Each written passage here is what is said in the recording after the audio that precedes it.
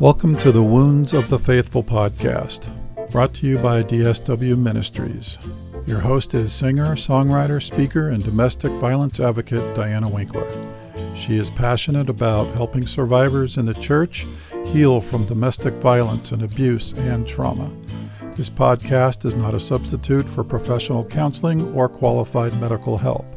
Now, here is Diana.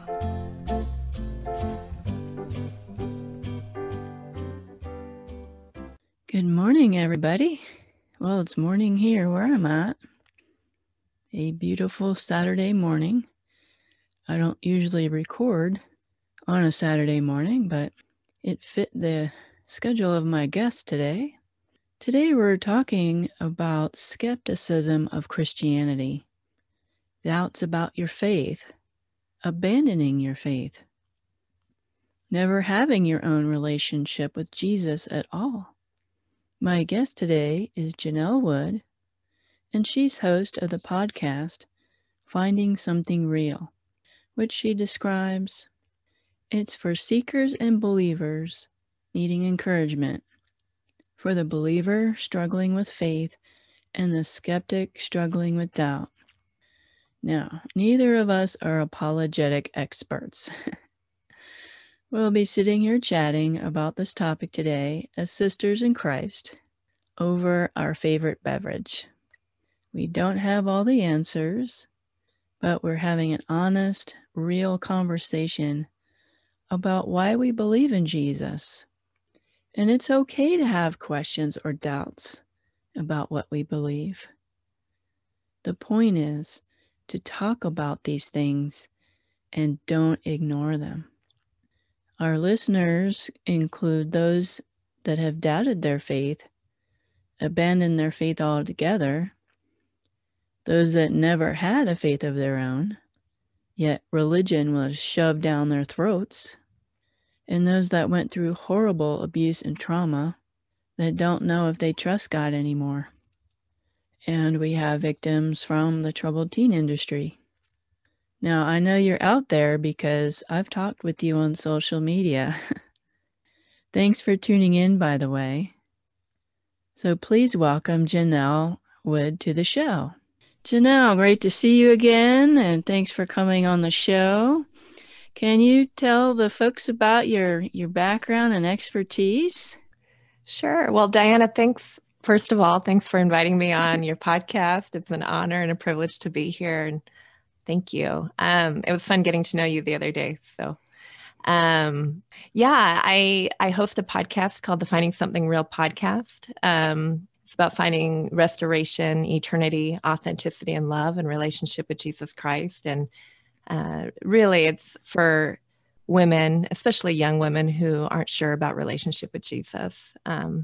But before that, way before that, before 4 kids and all that, I was a student of psychology. I went to Seattle Pacific and got my bachelor's in psychology, minor in communications, and really just wanted to help people. I always felt like I had these 2 dual things about me, very creative, also very wanting to work with people in the social services industry. And when I was in undergrad, I worked with young women who are coming from pretty hard backgrounds. I worked at an in-home place for teen girls. Some of them were pregnant or parenting. Some of them were just homeless and had nowhere else to go. And that was really eye-opening for me. I'd grown up in a fairly sheltered, Christian home. Mm-hmm. And I remember just thinking, wow, this is such an amazing opportunity to work with young women in crisis. And so that led me to pursuing a master's degree in counseling psychology because I tried admin work and I was like, I wasn't made for this. I was made to work with women. And so then I tried counseling, but what I really loved doing, and I found that I was good at, was I loved working with women in crisis as an advocate. And so I started volunteering with a protection order program that was put on by King County Prosecuting Attorney's Office. I started interning with the Bellevue Police Department as an advocate there, just helping out. reading police reports, calling alleged victims, talking with them through the process. And I realized, wow, I really enjoy this work. I really enjoy both the investigative side of getting to know, things that are happening, and then getting to know women on a real personal level, and then helping them through a really trying time. And so I did that as a volunteer, as an intern for a number of years before I got hired on with the King County Prosecuting Attorney's Office. And I worked in the misdemeanor unit as an advocate in the domestic violence unit for several years before I had a family. So that's my background in social services, and things obviously have changed in the last 11 years since being a stay-at-home mom and doing more of the creative things. But my heart has always been to work with women in crisis and women who are hurting. Wow, that's amazing. I had thought of going back to school to be a counseling major, but I've been to school a lot over the years. I just, at this stage in life, I can't imagine going back to school and having to deal with paying for it in the time required, which it's a lot of time to get a bachelor's degree. I do my groups, of course, my Mending the Soul groups, and I do what I can with what I have in helping others. But you must have had some really painful stories in your work that you did. Yeah. Was that really hard emotionally and stressful, I bet? Yeah, at the time, going back a little bit, when I was 12 years old, my oldest sister, who was 11 years older than me, she was in an abusive relationship.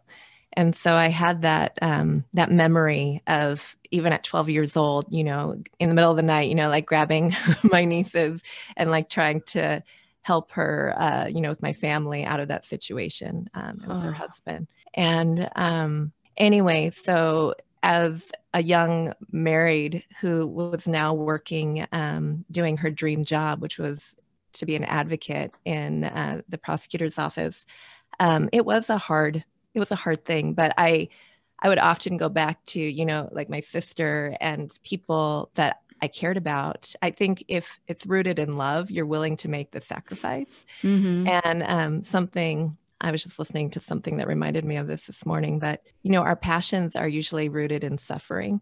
The word for passion is rooted in that word for suffering. And so what are you willing to suffer for? I was willing to suffer through some crazy stories and experiences and walking alongside people who are hurting. And, a lot of times there is a heaviness that comes with that kind of work, but it was something I was willing to do because I believed in helping women find freedom. And also I think there's such a gift in hearing people and hearing their stories. And one of my favorite quotes is by a guy named David Augsburger. And I think it says, I'm going to misquote it now, but it says something along the lines of, being heard is so close to being loved that to the average person, they're basically indistinguishable. And I think when we hear people and we're willing to carry that hurt a little bit, not that we can fix it, but that we're willing to walk through with them in that process, a lot of times it looks like love. Yeah. So I really loved that work. It was very difficult because, as I'm sure some of your listeners or maybe too, Diana, the justice system is very flawed. And in misdemeanors, a lot of times I was working with women who maybe initially wanted their spouse or their boyfriend to get help. And then as the process wore on, we're like, you know what, we're fine. I don't want anything to do with this. And so in a way, it was very, there was never a happy ending. A happy ending was, maybe he got treatment. But it was very, it could become very tiresome. But for me as a Christian, my energy didn't come from, my work necessarily. It was coming from the Lord, and then to be able to pour that out and go home at the end of the day and just be really grateful for the opportunity to do what I got to do. So I really loved that job. I just had an interview last week with a judge from Northern California named Tim Paul. I don't know if you know him, but he said a lot of the same things that you did about the justice system and how he has to be non-biased and neutral And he usually knew who was the guilty and who was the innocent, but he had to go through the process that was given to him by the court system that we have. And yeah, sometimes it is really hard, but I was glad to talk to him and know that there were Christians in the justice system, that are passionate about helping people, helping, victims of abuse and other crimes, that he's going to give everybody a fair trial and a voice to have their cases heard. So that was a really interesting interview. So tell us about your wonderful kids and your husband. You mentioned there. Yeah, well, I have 4 biological children. My oldest is 11 and my youngest is 5. And my husband is a school administrator. We've been married for 16 years. I always was a very romantic person. I always thought, someday I'm going to meet Prince Charming and it's going to be wonderful. We have a great marriage, but that's not the case. And it's not that it's not a great marriage. It's that I quickly discovered being a newlywed, 14 years ago, that my husband was not going to solve all my insecurities and my issues with rejection, all the other things that individually we bring into a marriage. And so, and when we were, struggling in, communication and figuring out new marriage stuff, I was like, you know what? Let's have a baby. Let's that will make it all great. Yeah. And, people say that, but you never actually say, well, that's going to fix it. But in my mind, looking back, that's exactly what was going on. And it's interesting because we couldn't have a baby right away. We ended up having a miscarriage at 10 weeks, and it was a missed miscarriage, which means I went in for an ultrasound thinking, I had all the symptoms, everything seemed normal. I had gotten a new camera for my birthday that year, and we had told all my family we were going to have a baby. We had started buying everything, and we go in and, there's no heartbeat. And the next day I had to have surgery, and it was heartbreaking. And I remember being so angry with God and feeling rejected by him. And anyway, and so that was interesting. And I remember just being like, okay. And meanwhile, I was working at the prosecutor's office and working with a lot of women who were having babies or were having babies that they didn't want. And so that was very difficult. And so I just started praying, God, just don't let it happen like it happened before. I just want a family. I promise that I was making deals with God, like, Lord, if only you'll give me a baby, I'll raise them to know you and all this stuff. And a few months later, we had another miscarriage that happened very similarly. And I just was devastated, here I was, doing the good work and feeling like, I've got the career that I wanted. I've got, a nice husband. Yes, he's not Prince Charming, but, we're good Christian people, in my mind. And why, God, would you allow that kind of suffering?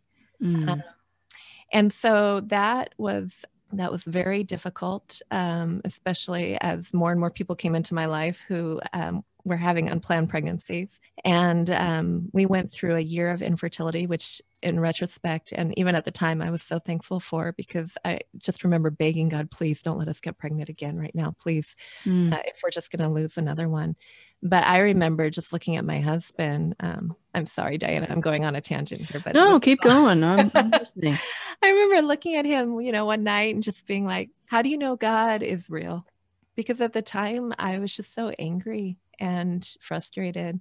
And I always tell people that my marriage, it's kind of like a heartbeat. Like my husband's like this flat line and I'm the up and down one, and together we're great and we're alive, but he'd be dead without me. Like he's just like, and sometimes him being so solid has been such a gift for me. And he looked at me and we were grieving totally differently. I was so hurt and angry, and he was acting like, it's going to be okay. I think he felt helpless. But he just looked at me, and I remember him saying, I'm a science guy, because he was a science teacher for many years before he became an administrator. And he said, I know for every action, there's an equal reaction. And he goes, it's not very hard to see all the evil in the world and see how much, sin can do to create division and hardship and all these horrible things. And he goes, so for as much evil as I see in the world, I know that there's an equal good. And for me, in that moment of just being so hurt and angry with the Lord, that helped me so much. And then I started doing a Bible study that really, really helped me, because ultimately so much of my issue was I didn't believe God was who he said he was. And so I started doing a Bible study by Beth Moore called Believing God. And that I've done that Bible study now multiple times. And each time I go back to it, I'm like, man, that helped me so much to realize my whole vision of God at that time in my life was really skewed, because I thought, if I'm only good enough, then God will reward that, and it'll be okay. And if I just do my part, he'll do his part, kind of like a genie in the bottle, or really nice grandfather. And that's not who God is at all. No. He's wholly apart from anything I can do, right? It doesn't have a lot to do with me in that sense. So anyway, a long answer to the story. Yet we have 4 beautiful biological children. I say we have 4 international daughters, and I can share about that too if you'd like. But yes, I'd like to hear about your exchange students. What was that like? Yeah, well, after total journey of surrender and saying, okay, God, whatever your plans are for my life, I want you. Basically, I just want you. I went through a series of, or a period of time where I was just like, okay, if God is who he says he is, which I believe he is, then I want to be all in. I want to be surrendered to him. And I started reading this book called Crazy Love by Francis Chan, which was a big turning point for me. And my husband and I were reading the Bible regularly at that point. For a long time, we had gone to church here and there, and we called ourselves Christians, which we were, but it had never been like a super serious thing for us. So we were reading scripture, and then I started reading this Bible, and I was like, man, God, I want to be, or reading this book, and I want to be all in. And the whole premise of the book is, if God is who he says he is, like, our response is crazy love in exchange, like it's just a natural thing. It's a natural thing to be overflowing with love for him and want to surrender to him. And it was almost as if someone had been like looking inside my heart and like put the words on page. I felt like, oh, this is exactly how I've been feeling for a long time. This is amazing. And so that led us to opening up our home to exchange students. We prayed about opening up our home in some way or capacity. And at the time, exchange just kind of fell in our lap. And so we started opening up our home to young women from across the world who didn't know the Lord. And so now I say we have a Dutch daughter from, the Netherlands. She lives over there now. She's 21. We have a Taiwanese daughter. We have an Italian daughter. And this year we have a Swedish daughter who unfortunately couldn't come to live with us because of COVID, but whom we love and talk to on a regular basis. So, and she actually is a Christian. So it's been quite a journey, and it's opened up our heart to a world we didn't even know existed. And it's been really special. So yeah, that's our life. I was listening to your podcast, and I believe, is it your Dutch daughter that never, I guess, what you would call converted? It's interesting because only one has, well, my Swedish daughter is a believer. Our Taiwanese daughter, she did come to the Lord when she was with us, but has since, she's not sure about faith. Our Italian daughter, she's unsure as well. And then our Dutch daughter, who is kind of like my baby. I just love her. She's the thing that started everything. She is more close to faith. She's agnostic. But I remember when I said yes to this, I was like, okay, Lord, I think you're leading us this way. We're going to do this. these girls are going to get saved. They're going to meet you because we're going to take them to church. We're going to live it out loud. We love you. We're going to share the gospel with them. And I quickly learned that salvation is up to God and God alone. And not that he desires everyone to be saved. God desires everybody to be saved, but there's a human element in all of this, and free will is a real thing. Mm-hmm. And so our job, as I see it, was just to be obedient to that calling that God put on our hearts to open up our home. And yeah, I love those girls, and they're a big part of why I do what I do with the podcast. So, how do you start a conversation with somebody who has no concept of a relationship with an almighty God? It's interesting because all of us were made to worship. Mm-hmm. And so it's not a question of, desiring something to adore. We all have that in our hearts. God planted that in each and every one of us. And even when I talk to my exchange daughters about that, who don't believe in a Christian God, there's no debating that, because they know, it's Netflix, or it's a boyfriend, or it's, all these different things that they're desiring, or it's, the job or the money, this kind of things. But I find that, in scripture, it talks about out of the overflow of the heart, the mouth speaks. And so when you invite people into your life and you are naturally falling in love with Jesus, when you are already, spending time in his word, when you're already talking to him, when you're already, filling your heart with the truth that comes from scripture, there's no hiding it. I did an episode with my exchange daughters, all four of them together for the first time over Christmas. And I asked them, is my podcast all about finding Jesus? They're like, yes, Janell. And I said, does that bother you? Only one of them is currently pursuing a relationship with Christ. It didn't bother any one of them. And I said, well, why do you think I do it? And they said, it's because you're passionate. You found something and you want other people to find it too. And I think that when we find something real in Christ, that's why I love using the acronym REAL: restoration, eternity, authenticity, and love, all things that can only be found in relationship in their truest form with Jesus. When I found something real for myself, it's so easy to share it. I mean, it doesn't lessen the awkwardness sometimes, right? Mm-hmm. But when you're driving along and you're going to the store, when you're talking to somebody about their insecurities or their hurt, or maybe their daddy issues, or all these different things that come up naturally in relationship with somebody that you care about, of course you're going to be talking about the Lord. Mm-hmm. And naturally, there's a great book actually for anyone listening who's interested in talking more about faith, and you're just wondering where to get started. First of all, I'd recommend that Believing God study by Beth Moore. Excellent.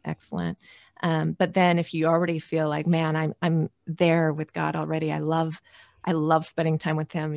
This is like my bread and butter. I have to be with him and I want to share him more. And where do I go from here? There's a book by a guy named William Fay, I believe.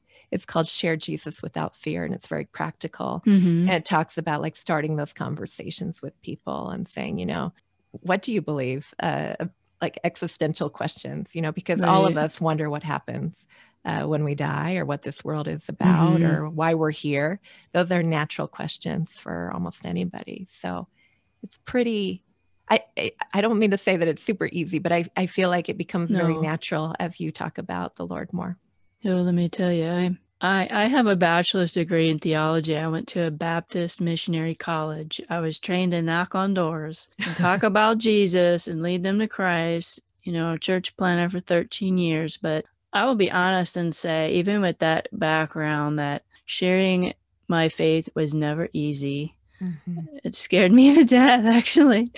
Yeah. But I did it anyway, even though I was afraid, because we're afraid of what people will think of us. We're afraid of not having the right answers. I had all the right answers. At least I thought I did. But yeah, it was our college that would teach us that, well, you might be the only Christian that somebody will ever meet, and it's all up to you.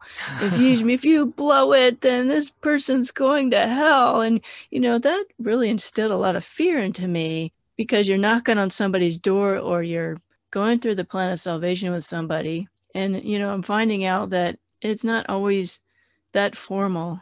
A lot of times it's just sharing what God's done for you rather than, okay, here's the Romans road, da, da, da, da, da, da. And by that time, the guy's already checked out and like, okay, what's for lunch? Yeah, I think, I think we do a disservice to people when we put shame and guilt on evangelism. You know what I mean? Like, I think for a long time, I grew up, going to church and stuff, and you think, oh, I've got to do it like this, or I got to do it like so-and-so, or, Billy Graham is amazing. I want to be like that. Right. And it's not, some of us maybe are, called to that, sharing in the stadium or knocking on doors. And I think we need to trust that the Holy Spirit will lead us. In Scripture, it talks about when we're standing before people that the Holy Spirit will give us the words to speak. And there's been times when you have those, for me, where I've had those uncomfortable, I hardly know you, but I feel like God wants me to share with you kind of thing. And that can be really awkward. But most of the time, it's operating in the elements that God gave me. It's operating in the strengths that He already gave me. And so for somebody listening right now, God has created you uniquely and wonderfully. And so you may very well feel comfortable talking to people, door to door, sharing something on social media and that kind of thing.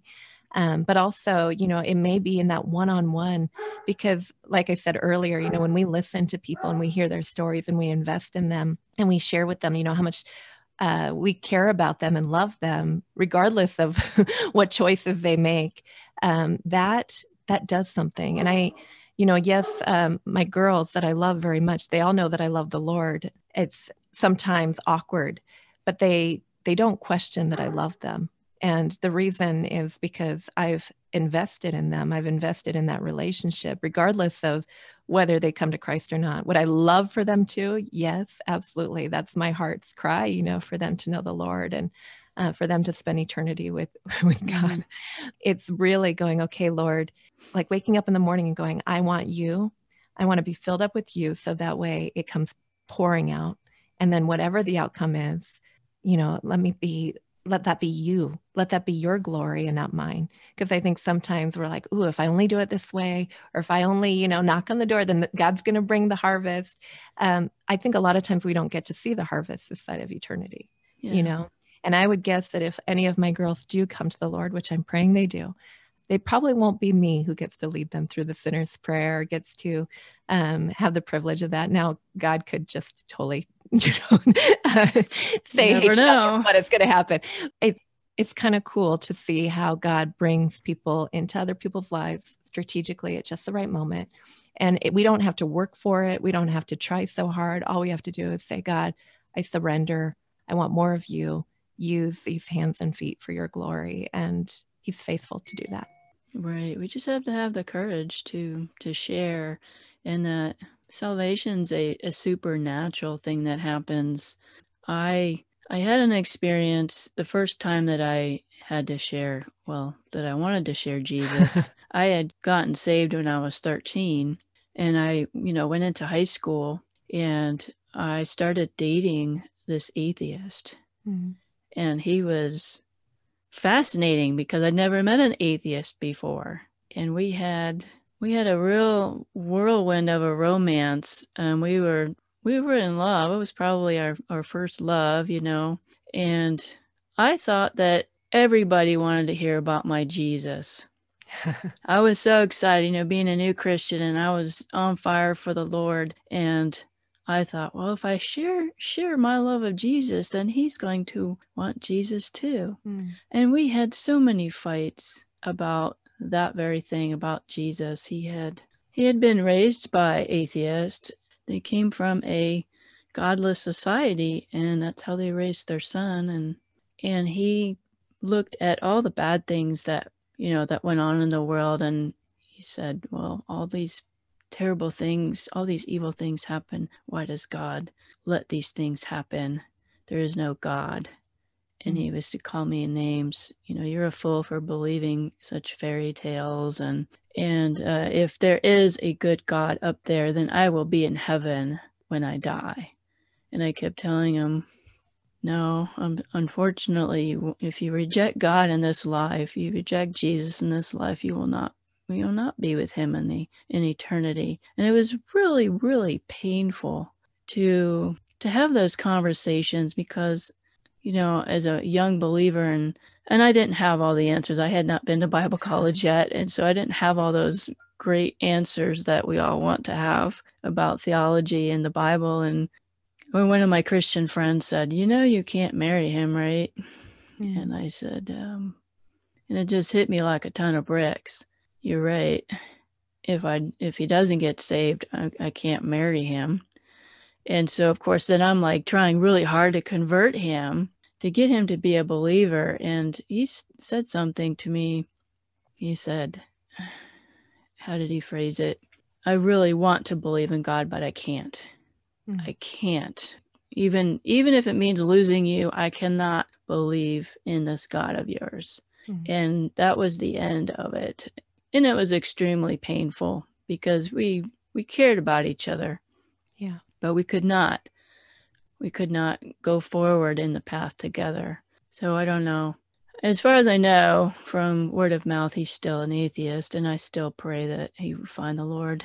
I don't know, maybe you've had some really difficult conversations like that one. I like what I heard on your podcast about, what was the British fellow's name? It was from Unbelievable? Justin Brierley. Oh, that was probably one of my favorite episodes. The blind man and the flashlight. Yeah. You can shine that flashlight in his eyes, and if he's blind, he's not going to see it. I think that, I don't know, did Justin Brierley say that, or was it Josh White? Did you listen to Josh White's episode? I did. Josh White talked about that too. Okay. Yeah. Josh White's a pastor out of Portland who has a real heart for evangelism. And he said a very similar thing. So it might have been both of them, but they were both good. Yeah. Yeah. Those are two of my favorite episodes, actually. But yeah, no, you do have hard conversations. And I think too, there's some questions and answers that we'll never know all the answers this side of eternity, right? And I think one of the things that we have to accept is that it comes down to faith for sure. There's always going to be that element of faith. Even if you're an agnostic or an atheist, you have to have faith, right? That you're sure that this all happened by accident. And for me, something that I share with my girls, and it came up in the conversation with Justin Brierley, I think, but when I look around, even on my worst day, and I look around this world and I see the intricacies of creation. I see how, we're all uniquely created. I see the tiny little ant, crawling across the ground. And I look up and I see the mountains and I see the blue sky, and I can feel the breeze on my face and the oxygen and the flowers and the colors and all this stuff. I can't look at that and not see that something created that. Yes. Right. Even on my worst day. And scripture talks about that all creation points to a creator. But that, to me, the idea that it all just happened by accident, and all of this order, all of the things that are, the more you get into science, the more intricacies you discover. It's crazy how much design has gone into this world. And if I were in the middle of the desert or some planet somewhere, and I found a book that had, something intelligible written in it, there's no way I would think that happened by accident. So for me, the case for a creator is settled in my mind. Absolutely. And then it comes down to a question of, well, if I believe there's a God, who is he? And when I look at different religions and I look at and I compare that to Jesus Christ, for me, there is nobody like Jesus. We don't have a God who just sits up on the throne like a grandfatherly, a guy with a wand who says, here, I'm going to do this, and wham, bam, and do all this. We have a God who sympathizes and knows what it's like to suffer. He knows how broken this world is. And I think for me, that the idea that there is a God who loves me, who created me, and sees the brokenness that sin has brought into this world, and came down to suffer with me, to offer me those real things, to offer restoration, because the whole message of the Bible is a message of restoration and hope, eternity with him, authenticity to see me who I really am on my darkest day and on my best day, and love that is grace, that our world doesn't understand. That is a God that I want to worship. That is a God that I am all for. And it makes sense to me logically. And I'm definitely more of a feeler than a logic person, but logically I go, man, that God cares about me and sees. The other thing about Christianity that I share with my girls who aren't Christians is, and I think C.S. Lewis talks about this, but the way that Jesus saw humanity is so on point. He saw us in our brokenness.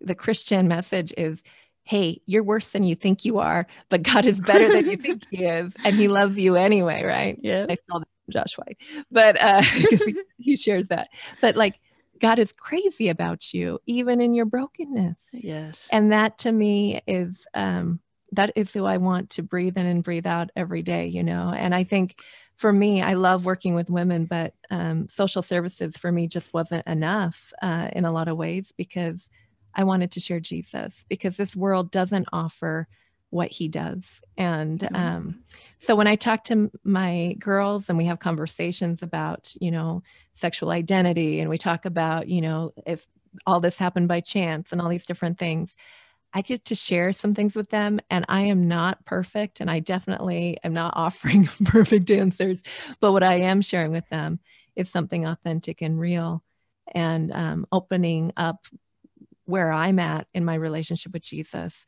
for them to see.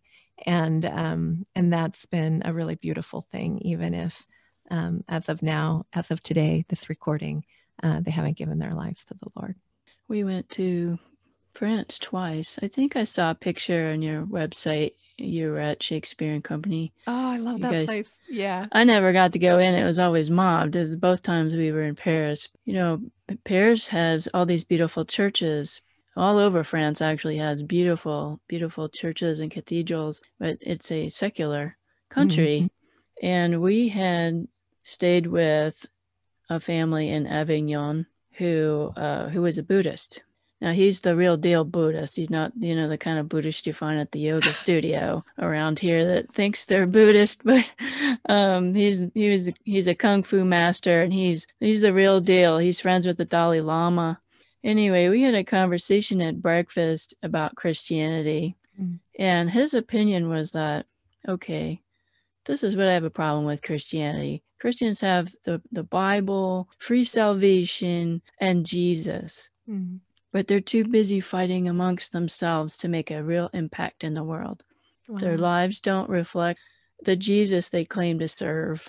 And that was a convicting thought from a non-believer to me, who has a real faith in Jesus. He has a valid point. Mm-hmm. The Christian churches have dropped the ball in living their message that is in the Bible, have dropped the ball in living a Christian life or representing Jesus. The real Jesus isn't offensive, right? It's the Christians that are offensive. Well, what do you think of that? Yes and no. It's interesting. We were just talking about Josh White, because one of the things that he says, in fact, I have one of his quotes here because I thought it was so good. He said to me, or I listened to him say this at Cannon Beach when he was speaking there. He said, I find any church that works at keeping the gospel not offensive is suspect, because the pure gospel, when it's preached, will always offend the flesh because it stands in direct opposition. I think there is an offensiveness to scripture and the idea that we're all sinners in need of a savior.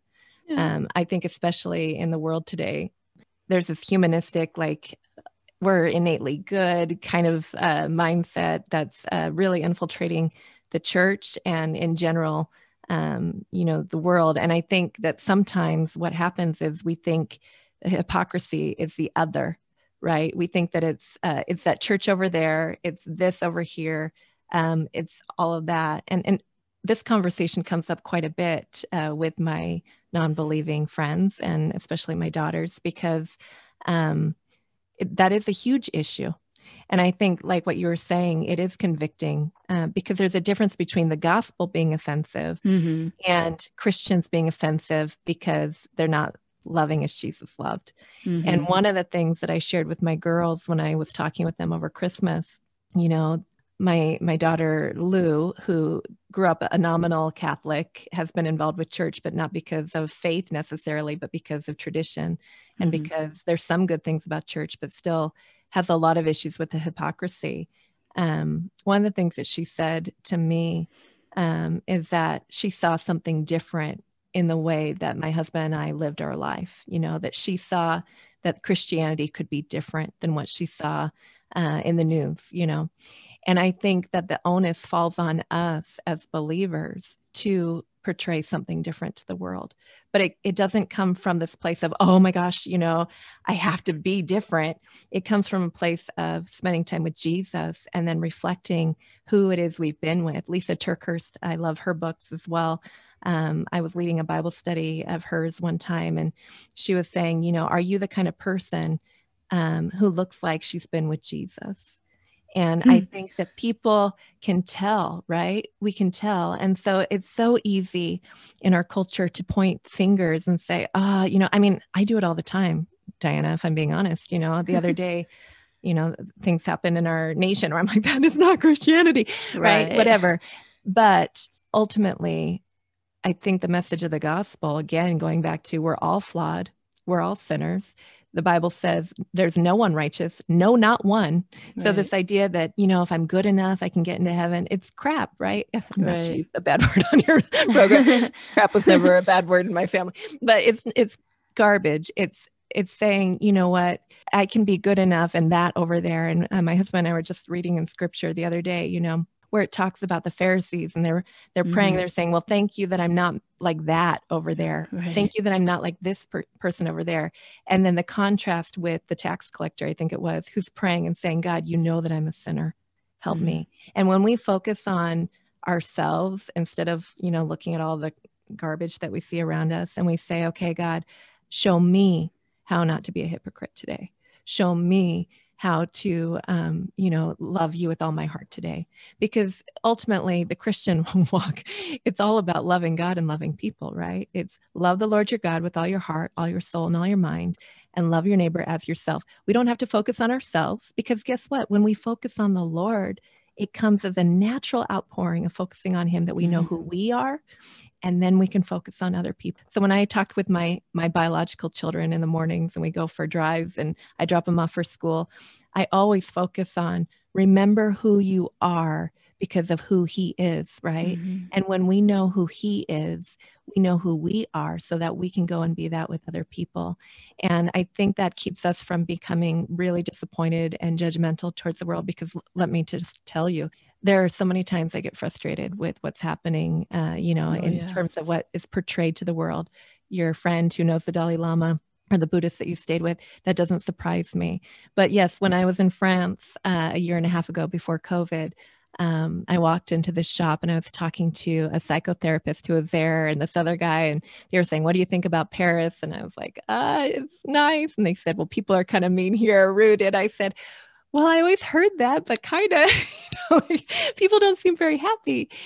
They said, well, it's not like that in America, and Southern France is a little different. And I said, yeah. They go, well, you still have faith. I said, I think we still have some hope, you know, and when we're people of hope, that trickles around and impacts the world around us in a way that we just don't know. And when you are somebody who is full of hope and light and love and spending time with Jesus, that impacts the people around you in a way that you just don't even know. And so, yeah, I hope that answers your question. Oh, I mean, yeah, that and so much more. I'm a Francophile. I absolutely love French culture, and I have since I was a child, and I've never had the experience that the French were rude. I don't know, maybe it was because I did so much research on the culture and I speak the language, and my sister is a citizen of France. So all the people that I've talked to, they were very nice and had lots of questions, and we had good conversations. And you know, they always tell you, don't argue politics or religion with the French. But the first thing they ask me about are the politicians here. And the first thing they ask about is, you know, is about my religion or about America. And so I didn't have that experience at all. My husband didn't either. I made him I made him learn some of the cultural things and learn about 10 words so he wouldn't offend anybody. But that might have been it. That might have been it, because I was It's there a with big- my mom and my yeah. Dutch daughter, and we were talking about some of it being a cultural thing.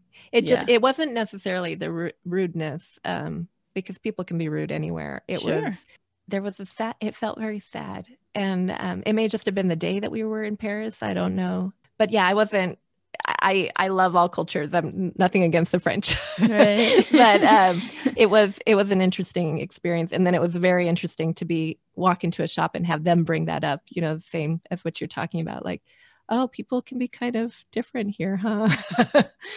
Yeah, if you get to know them just like any other culture, they're wonderful. Yeah. So we were talking about, the church, and the church doesn't seem to want to invite certain kinds of people to come in the church as they are.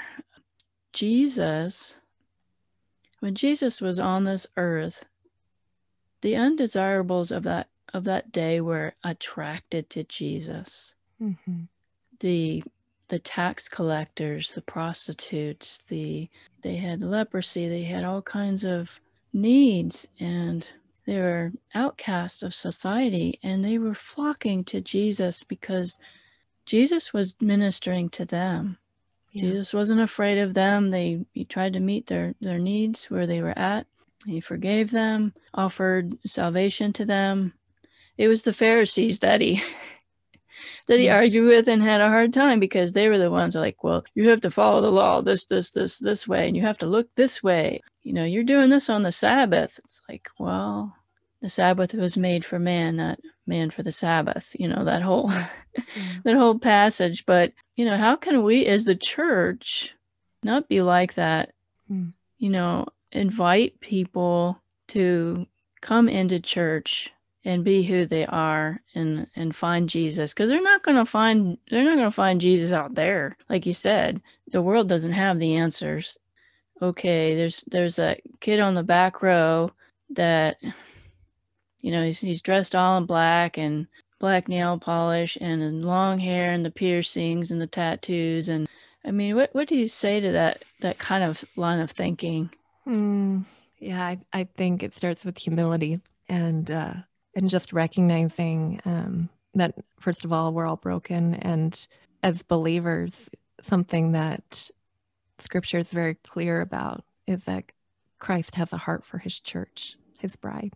And so when we carry the weight of the hypocrisy and all of that, those are our brothers and sisters, And unfortunately, sometimes those are the hardest people to love, the people who claim to know the Lord and then are so opposite of who Jesus is, right? It looks like, I think, I want to say it's Brennan Manning has a quote where he talks about like the biggest reason for atheism in the world today is people who go around claiming Christ with their lips and then denying him by their actions, And so I think it's important for believers to say, okay, God, I love you.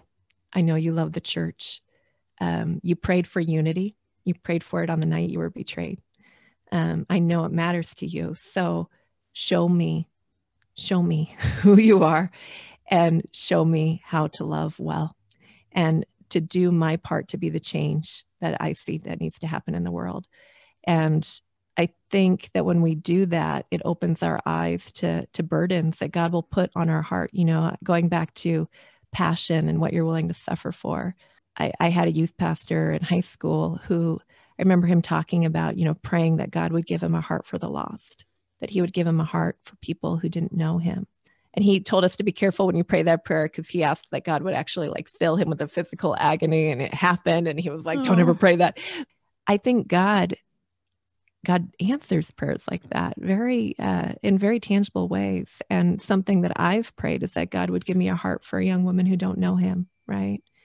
Young women who maybe feel like they're in the back pew, who have grown up in the church, who now feel like they're on the outside looking in, or girls that, like my exchange daughters who have never heard anything but fake news about Christianity. Right. All they know is that Christians are against, this or this or this, right? it's just asking God, hey, God, I love you.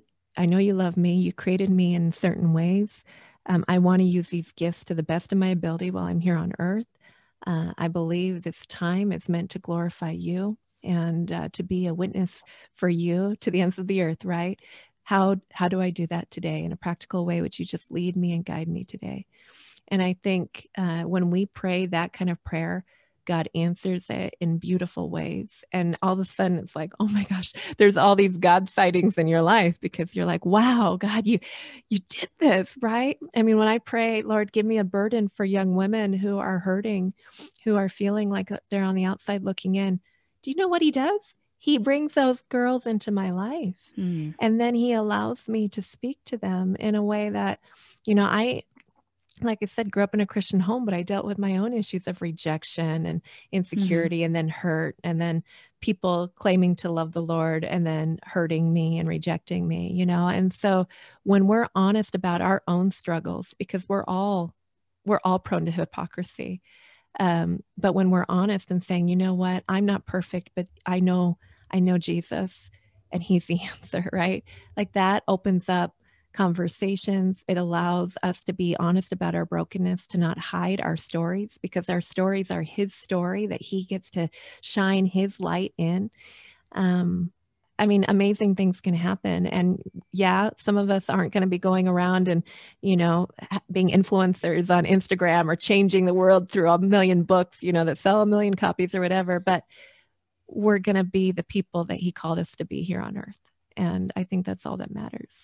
To be surrendered to him and say, Lord, I know I want to be all in. I just want to be all in. A lot of practical ways that we can connect with people that maybe feel uncomfortable coming to church, take them out to lunch, and you've opened your home up to folks, but it just might be, can I pray for you? Needs do you have? What can I do to help with, practical needs in your life? Not just shoving Bible verses down their throat or arguing with them. That's probably not the best approach, right? No. Well, and the church is the people, right? It's not the building. Right. And so I think something that our culture really, especially here in America, needs to do a better job of is realizing that the church actually does have to go out into the world, right? We need each other to encourage one another. We need each other to build each other up. And obviously in times of COVID, that can look very creative in different ways. But then we need to go out into the world and we need to be the hands and feet of Jesus. And, it's interesting you mentioned praying, because I don't, and this might've been on one of the episodes that you listened to of mine, but there's not a lot of people who will reject a prayer, right? If you see somebody hurting and they're sharing with you, saying, can I pray with you? I don't think I've ever had somebody say, no, please don't pray for me. And that goes for my unbelieving friends and family. So again, going back to, Lord, I want to be all in for you. Show me the people around me who need love. Sometimes love looks like, doing the dishes for somebody. Sometimes it looks like changing the diaper of, a snotty-nosed kid because your friend is, stressed out like crazy. Sometimes it looks like just walking through, going to a courtroom with somebody or whatever it is. It's asking the Lord, how can you use me today? I just want to be used by you.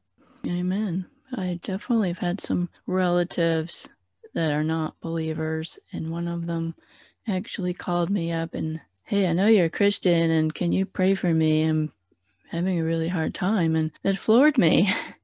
Well, yes, I'd love to pray for you. Can I pray with you now? I have LGBT family members, and I show love by listening to them and treating them with respect and individuals. And, we've had these conversations because they know I love them like you love your girls.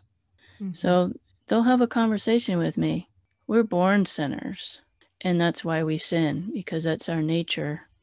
But God sent his son to die on the cross for us and pay for those sins. So he loves you regardless of your sin. And that's what it's about. It's not all these rules that we have to follow and all this church doctrine we have to memorize. It's God loves you and accepts you as you are.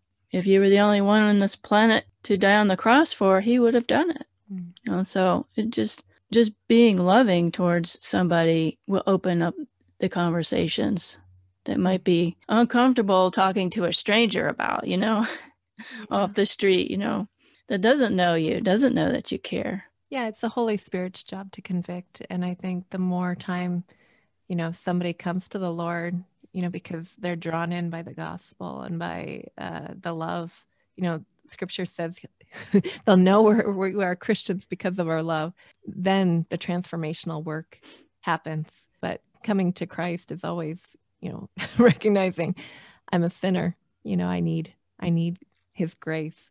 And there's no sin, that God, he can come in and it doesn't matter how messed up you think you've made your life or how screwed up you feel like you are, God can restore and he can rebuild. And he doesn't leave us the same when we come to him, So we have a lot of listeners, of course, that have, suffered all kinds of abuse and they're trying to recover from that and they don't know where they stand with God. Mm-hmm. They either think I'm not worthy of God's love or I don't want anything to do with God because of what I went through. That's a hard place to be. Yeah. I never stopped believing in God. I questioned why. Why did you let me go through this? I knew he was there. I was definitely mad at him. Yeah. Definitely mad at God, but never stopped believing in him. I think, first of all, nothing's hidden from the Lord. Scripture talks about that, about how, we can go up to the highest mountains, we can go to the darkest valley, and he's still there with us. And so if you're in that place right now where you are hurting and angry, I just want to encourage you that, first of all, God already knows, but feel free to share with him where you're at, because he's close to the brokenhearted. And as Diana already shared, when Jesus was here on earth, the people that were broken, the people that were hurting the most were the people that were drawn the most to Christ. I encourage you to start read in John or Luke about how much the Lord loves you, how much he loved you when he came and died for you. I just think that when we read scripture and when we're honest with the Lord, man, things start to happen. And not only that, but then you start to realize as you're reading through the word, we have a God who has been through the worst kind of suffering, the worst kind of things that could happen, happened to him. He was rejected by his own. The people that, claimed to know his father the best were the ones who plotted his death. Mm-hmm. He came, I love how Max Lucado says he chose the nails. He came at a time in history. Think about it. God could have come at any time in history. When did he come? He came when the worst kind of murder and crucifixion, was available. He could have come now, when there were, that would have been great. Lethal injection or something humane, what we consider humane. But no, he came and he chose the nails. He chose the cattails. He chose to be battered and bruised and totally destroyed. And why? He bore the weight of that. So whatever pain and suffering you've been through, you're going through and you're thinking, man, I don't know if God knows what this is like, or why would he allow this, or, all these different things, cry out to him because he does know what it's like to be rejected. He does know what it's like to suffer. He does know what it's like to be in pain and agony and be rejected. And so I would just encourage you. There's also a great resource that it's a book that I read by a guy named Philip Yancey called Disappointment with God. I've read that one. It's excellent. Great book because it's real. We're all going to go through times of disappointment with God. We're all going to go through valleys and mountains. That's part of the human condition. Like I said earlier, the whole story of the Bible is a story of redemption and restoration. There's something good, right? There's something good to look forward to. Amen. And this isn't all there is. Just want to encourage you that way. This has just been an awesome conversation. And you have so many great books you like to read. I'm going to put all of those in the show notes for the listeners. I'm just hoping that those that are listening realize that we have doubts about our faith, that we can talk about these things, and it's okay. We're on a journey spiritually. Yeah. So, and I certainly encourage everybody to listen to Janell's podcast. So tell them how they can connect with you. Yeah, the best way is probably to go to my website. You can either find me at janellwood.com or findingsomethingreal.com. And I'm also pretty active on Instagram. I do an Instagram live every Fridays, and you can find me there under Janell_M_Wood. But all of those links and different things to the podcast are found on my website. And the Finding Something Real podcast is available on Apple, Spotify, Stitcher, and hopefully all the places. You just put it out there and hope that it'll pop up. Yeah. Google. Yeah, Diana, thank you for having me on. I really appreciate having this conversation with you. It's been a pleasure, and God bless you. Thanks for coming on today. Thank you. Thank you for listening to the Wounds of the Faithful podcast. If this episode has been helpful to you, please hit the subscribe button and tell a friend. You can connect with us at dswministries.org, where you'll find our blog along with our Facebook, Twitter, and our YouTube channel links. Hope to see you next week.